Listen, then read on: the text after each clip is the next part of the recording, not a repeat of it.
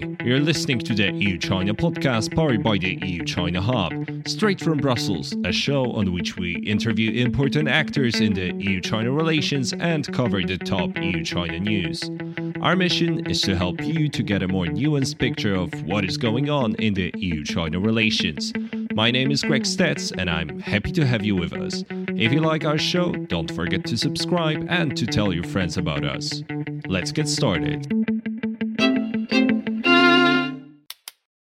Hi, here comes the EU-China news brief for January 28, 2020. In today's news, we cover coronavirus strikes amid Chinese New Year. EU and China complete another round of BIT negotiations. Can an alliance including EU and China save WTO? Trump targets Europe at Davos Forum. Merkel and Macron call Xi Jinping. EU's Huawei toolbox about to go public. What do member states plan to do in the face of US-China rivalry? Enjoy. Coronavirus strikes amid Chinese New Year. Let's start with what happened. The virus was initially identified in Wuhan, the capital of Hubei province, and has been spreading rapidly, reaching major mainland cities such as Beijing and Shanghai. According to the newest data from today, around 4,600 cases were confirmed in China and 50 outside of mainland China. We're talking here about Hong Kong, Macau, Taiwan, Thailand, United States, Canada, Australia, Japan, South Korea, Vietnam, Singapore, Malaysia, and Nepal, as well as France and Germany. 106 people passed away due to the infection so far, and over 70 were confirmed as cured cases. The death rate is now estimated at between 2 and 3%, and particularly vulnerable are older people with compromised immunity system. Among them, the death toll is around 5 times higher than among young people. Overall, the virus seems as of now to be less deadly than SARS, the previous virus to put China on such a high alert. It havocked China in 2003 with a death toll of around 10%. But a big challenge in stopping the outbreak is that the symptoms can show up even 2 weeks after getting infected by the coronavirus. Also, unlike SARS, already during this incubation period, the virus can be transmitted to other people, and that makes an effective control extremely hard. The situation has been even more challenging given the period of the outbreak, which coincided with the Chinese New Year celebrations. And this is a period which features the largest recurring human migration in the world. And we're talking here about tens of millions of Chinese who are venturing back to their family homes for celebrations. So in relation to this situation, Chinese authorities imposed a travel ban covering 16 cities and affecting over 50 million people. And citizens of Hubei province face additional restrictions when traveling. The virus has reached Europe already. Last Friday, French authorities confirmed that 3 people infected with the virus were identified in Paris and Bordeaux. Also, on Tuesday, a new case was confirmed in Bavaria, Germany. But according to WHO, the outbreak of the virus doesn't constitute public health emergency of international concern, which means that WHO doesn't consider it a grave international threat. Also, during his meeting with Chinese officials in Beijing today, the Director General of WHO expressed his confidence in China's ability to contain the situation, and he also said that evacuation of foreign citizens from China is not necessary. Of course, WHO continues to monitor the situation.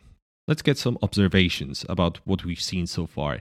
So it's hard to give a straight comment to this situation. On one hand, back in 2003, during SARS outbreak, it took Chinese authorities months to admit the situation and to begin to cooperate with the WHO. This time, it took them less than a month, and the WHO director has actually voiced his approval for China's prevention measures. That's a clear improvement. On top of that, on January 26th, Chinese authorities prohibited wild animal trade in the country. And in my view, this is a very meaningful move because consumption of wild animals, which still occurs in some places in China, for example, at exotic food markets, can lead to creation of new viruses. So this decision by authorities, if implemented properly, can significantly decrease the chances of a next similar outbreak. And of course, that's all positive. But having talked about the positives, let's take a look at the other side of the coin. So reports have emerged that Chinese authorities, initially on a local level, tried to downplay the situation in the period before the 20th of January, which is when an announcement by central government came and mobilized the country. It appears that the whistleblowers active before that date were being detained, and the local authorities did not take proper action to prevent the spreading of the virus, despite already knowing that it can be transmitted between people.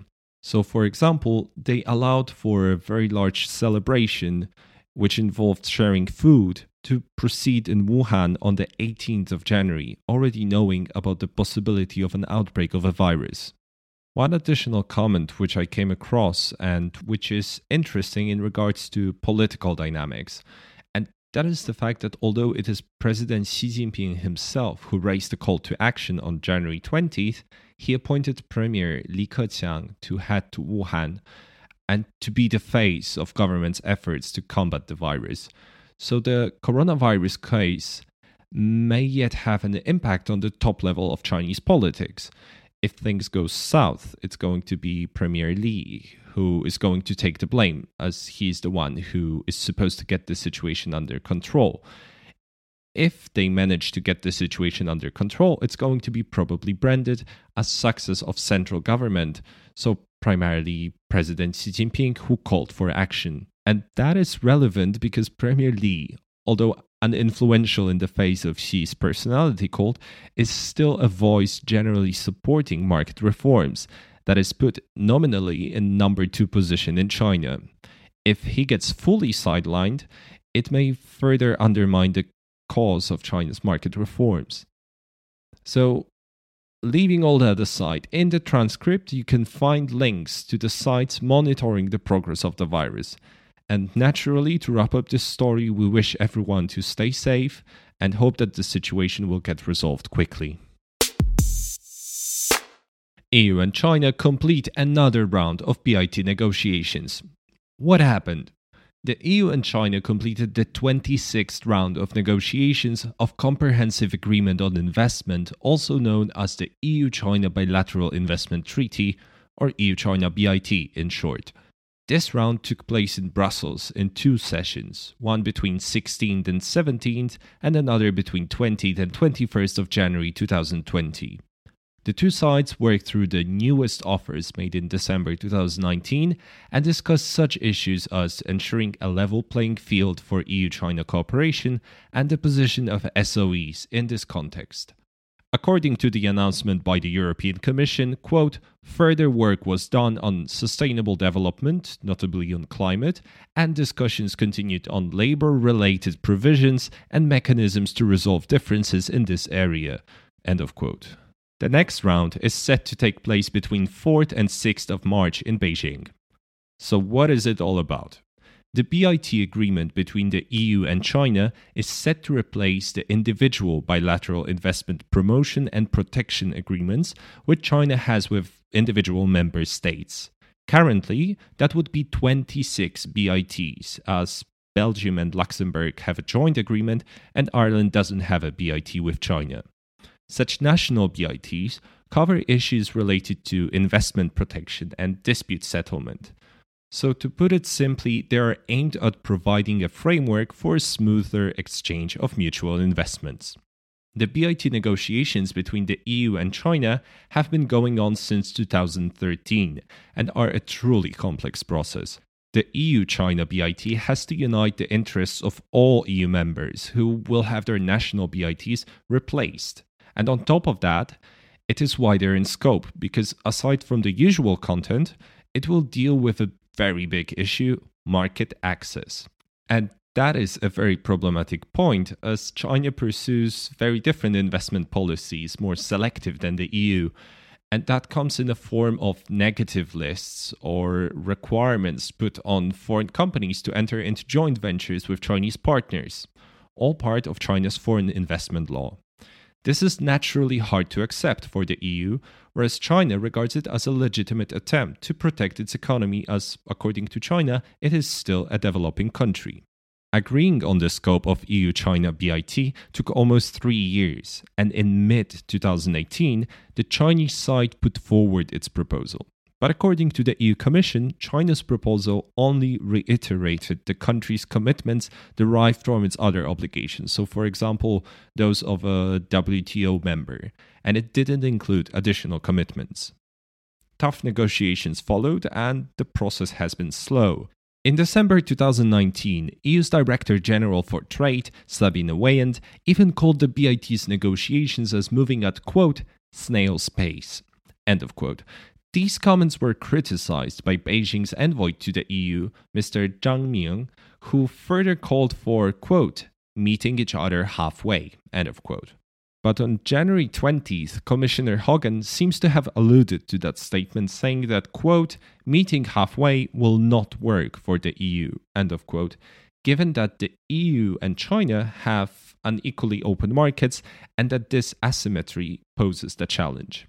The process of making the BIT happen has not been easy, and it remains to be seen whether the two sides can sign the agreement by the end of 2020, as they declared. Let's jump in with some comments here. So, in my view, the problematic progress on EU-China BIT negotiations clearly shows the underlying problem, which is the difference coming from EU's commitment to market economy and China's commitment to state capitalism or party capitalism. To meet the demands put forward by the European Union, China would have to adjust the way it governs its economy, and it is hard to be optimistic about the EU's success in this regard, given the trajectory of changes in China. Under President Xi Jinping, China has been undergoing centralization with growing direct and indirect involvement of the party in the economy, and with increasing support for state-owned enterprises. And those trends are partially related to China's economic slowdown, which made Beijing pursue a more hands-on approach in the economy through such programs as Made in China 2025 or the Shuangchuang, so innovation-focused campaigns aimed at stimulating the economy. Also, the Belt and Road Initiative helps the Chinese government to coordinate its economic actors from central level. All in all, it's not really market-focused. Of course, it is important to point out the positive changes that were accomplished in recent years, such as increasing the number of sectors in which foreign investments are allowed through the so-called negative lists. We have also seen China make an incredible jump of 47 positions in the World Bank's Ease of Doing Business Index between 2018 and 2020, as the country moved from 78th position to 31st position. But let's say that overall, in BIT negotiations on market access and level playing field, the EU is facing a partner that has a different system, and the two systems are currently diverging, not converging. At the same time, it seems that a high-pressure approach, which is what President Donald Trump is trying to apply, has so far had limited results. The Phase 1 has not brought meaningful benefits for the US in the larger scheme of things. Of course, the EU should continue to encourage China to pursue market reforms, ideally without using a patronizing tone, and it should consider tougher stance on reciprocity, for example, through mirroring some of the restrictions that the EU companies have to face in China. But it is important to be clear about what is the end goal for creating an even playing field in the EU-China economic cooperation. Is it about China changing its regulations in general, or is it about China changing its practices towards European companies? Is it about values and models we believe in and want to promote? Or is it about pragmatism and business we want to make? But back to the BIT 2020. What signals should we keep an eye on? I think that there are a couple of things to look out for. The first one is, of course, Huawei. The decision of EU member states on whether or not to ban the Chinese tech giant from rollout of European 5G will definitely have a major impact on BIT negotiations this year, as China clearly indicates that market access for its tech companies is a key point for BIT in Beijing's view. The second thing to look out for is more obvious. and by that I mean the discussions during the EU-China summit by the end of March in Beijing and the EU27 plus China summit in Leipzig later in the year. Particularly this second event may play an interesting role in my view.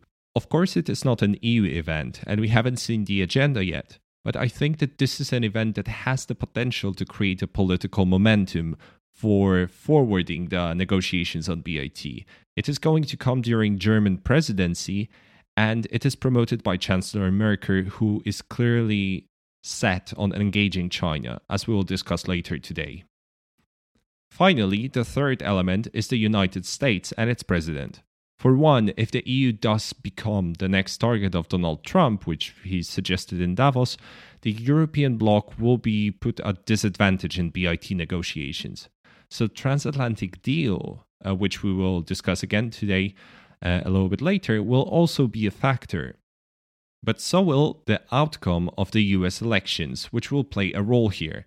Re-elected Trump may return to pressuring China, albeit also poses risk of increasing tensions with the EU, whereas a democratic president is more likely to cooperate with the European Union. Whether 2020 deadline for BIT can be met remains to be seen. Can an alliance including EU and China save WTO? What is it generally about? The WTO dispute settlement mechanism has been paralyzed since December 2019 due to the United States blocking of all nominees to the 7-member appellate body panel.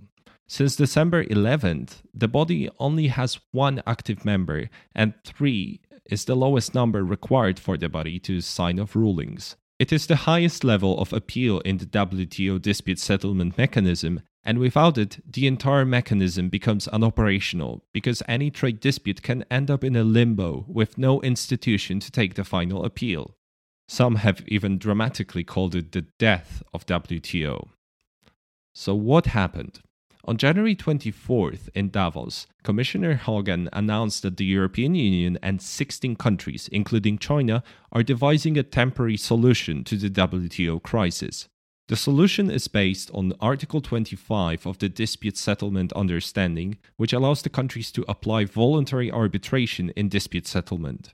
Under such an approach, the aforementioned countries can simply voluntarily agree that the disputes between them, at least until further notice, will be run by the appellate body as if the crisis didn't occur. The agreeing parties are the EU, Australia, Brazil, Canada, China, Chile, Colombia, Costa Rica, Guatemala, South Korea, Mexico, New Zealand, Norway, Panama, Singapore, Switzerland, and Uruguay. It is important that China is on board as it is involved in a large portion of trade disputes. Naturally, the US is not planning to participate in this mechanism, meaning that any trade disputes that President Donald Trump may choose to pursue still cannot be resolved through WTO mechanisms. At the same time, President Trump is planning to move swiftly with proposal towards reforming the WTO. He recently announced that within the next 2 weeks, Director General of the WTO, Roberto Azevedo, will travel to Washington to discuss the potential changes to WTO. Trump targets Europe at Davos Forum. So what happened? On January 22nd at the Davos World Economic Forum, President Donald Trump targeted Europe despite previous signs of de-escalation, which we covered in the last week's news brief. So the tensions are related to the EU's support for Airbus, trade barriers, and plans to impose taxes on digital services, which would primarily affect American tech giants. France's recent plans to impose 3% digital tax were met with American threats to subject the French imports worth of $2.4 billion to 100% tariffs. The two sides both agreed to suspend those plans. But in Davos, President Trump went into offensive, threatening to impose up to 25% of tariffs on imports of vehicles from the EU, despite the fact that the tariffs in this case would have to be announced by last November, according to American regulations.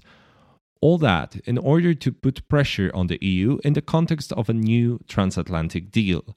As President Trump clearly stated, quote, ultimately it will be very easy because if we can't make a deal, we'll have to put 25% tariffs on their cars. End of quote. But things may not go that far, as President of the European Commission Ursula von der Leyen said at Davos Forum that she shared a good conversation with President Trump and stated, quote, "We are expecting in a few weeks to have an agreement that we can sign together," end of quote. The agreement, which is to focus on trade, technology, and energy, is to be reached this spring, with a goal of signing a full trade agreement by November. This is all relevant in the context of EU-China-US triangle, but let's return to this in the next news bites. Merkel and Macron call Xi Jinping. Last Wednesday, Chancellor Angela Merkel and President Emmanuel Macron had each exchanged phone calls with President Xi Jinping. Over those two calls, Xi Jinping signaled his hopes that 2020 will be a year of new developments in EU-China relations.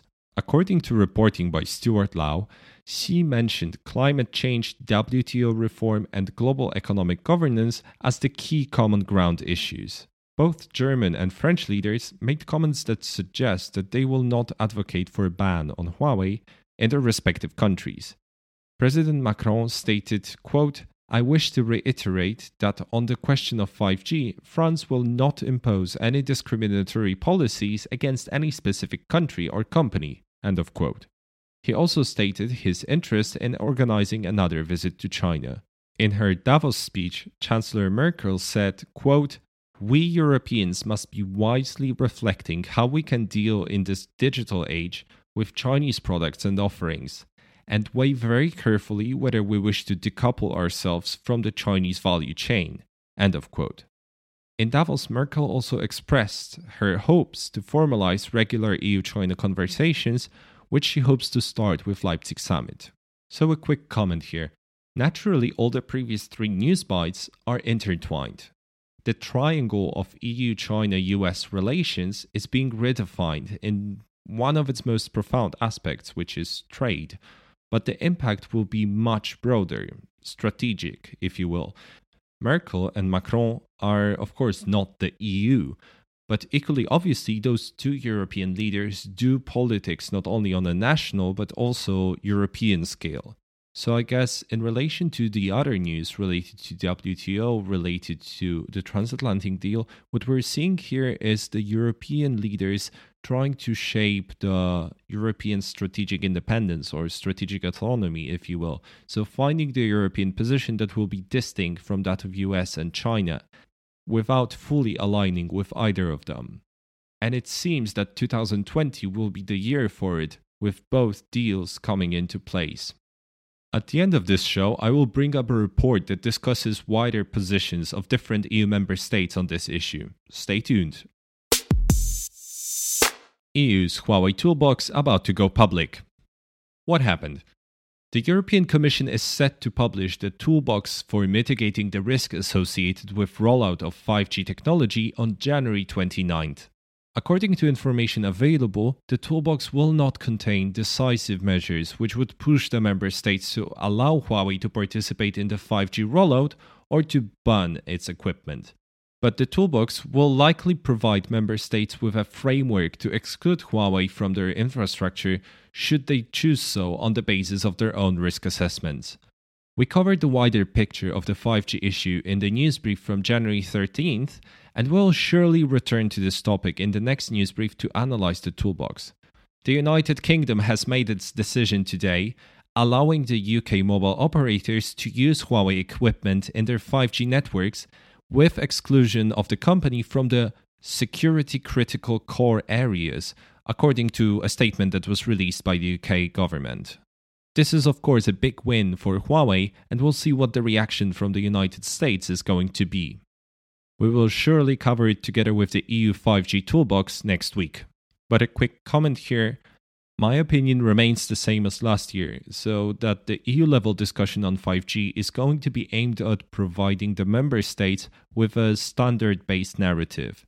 So to give the member states the potential to frame Huawei exclusion or inclusion as a result of a standard-based approach rather than a political decision. this could be leveraged in managing the impact of the decision to include or exclude Huawei on tensions with the US or China that can arise from either of those decisions. So I think we may see a decision of exclusion of Huawei from core networks like we saw in the United Kingdom, but at large the company will be free to operate at European markets. Of course, none of the European member states has such a telecommunication cybersecurity facilities as the United Kingdom, but let's just wait with any further comments till next week. What do member states plan to do in the face of US-China rivalry? To wrap up this episode, I want to bring to your attention a recent report released by the European Think Tank Network on China, which connects national EU think tanks working on China. The report is called Europe in the Face of US-China Rivalry and contains insights from 18 member states and also recommendations for EU level. According to overall findings, all the analyzed countries are trying to balance their relationships with the US and China, attaching high value to military protection from the former and economic cooperation with the latter. Given the tensions between the two, finding the balance is really hard to achieve, as it is, for example, exemplified by Huawei debate.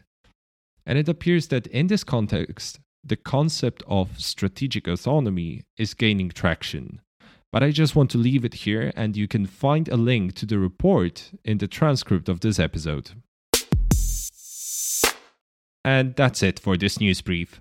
Unfortunately, we didn't manage to cover the recommendations from Business Europe report, which we highlighted last week, but we'll return to this topic in future episodes.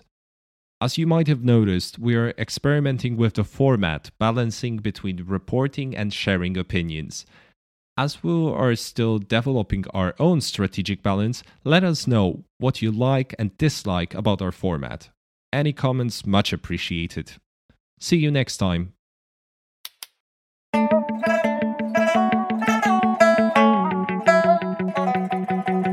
Thanks for tuning in to this episode of the EU-China podcast. If you want to know more or to get in touch with us, visit our website, which is EU-China-Hub-writtenjointly.com. And if you find this show insightful, be sure to leave us a review on your podcast platform of choice. It will help others to get to know about us. See you next time.